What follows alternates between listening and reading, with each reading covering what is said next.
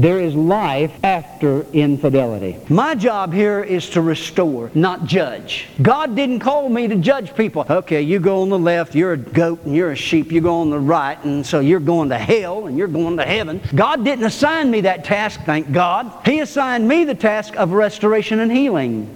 Let's not forget that, huh? Yes, I hold you accountable if you are a leader. If you are supposed to be an example to the flock and you're failing in that, I have given you a responsibility. If you don't live up to that responsibility, I'm going to hold you accountable. Why? Because that's the way the Word of God says it should be. And there are those who hold me accountable. First and foremost, I'm looking for you to hold yourself accountable. I shouldn't have to come to you and say, well, I'm going to have to ask you to step down because your life is falling into question here. Bad example. I shouldn't have to come to you and say that. You should come to me and say to me, Pastor, I don't belong in a place of leadership because I have a problem that I'm trying to overcome here, a dealing, a sin, a situation, and I don't want to go into detail about it right now, but I want your prayers and I'm taking myself out.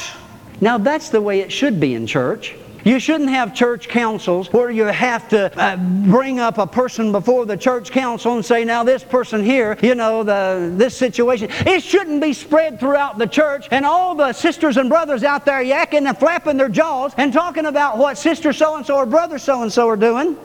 Am I where you live yet?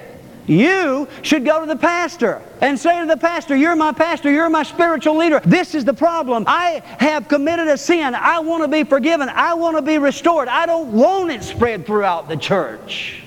Is this too hard for church today? You're going to be hard folks. You know that? But you know what you're going to be? You're going to be people that love, because you're going to take away all the religious veneer that appears righteous on the surface. And you're going to live righteously. And not only that, you're going to live in forgiveness and forgiving. And that's going to touch people who are really hurting. You're not going to be hard-hearted, okay? Believe God for a better day. Hide thy face from my sins and blot out all my transgressions. Create in me a clean heart and renew a right spirit within me. Cast me not away from thy presence. Take not the Holy Spirit from me.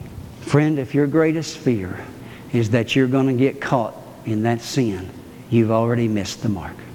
Your greatest pain ought to be that the Holy Spirit has backed away from you. And you know it.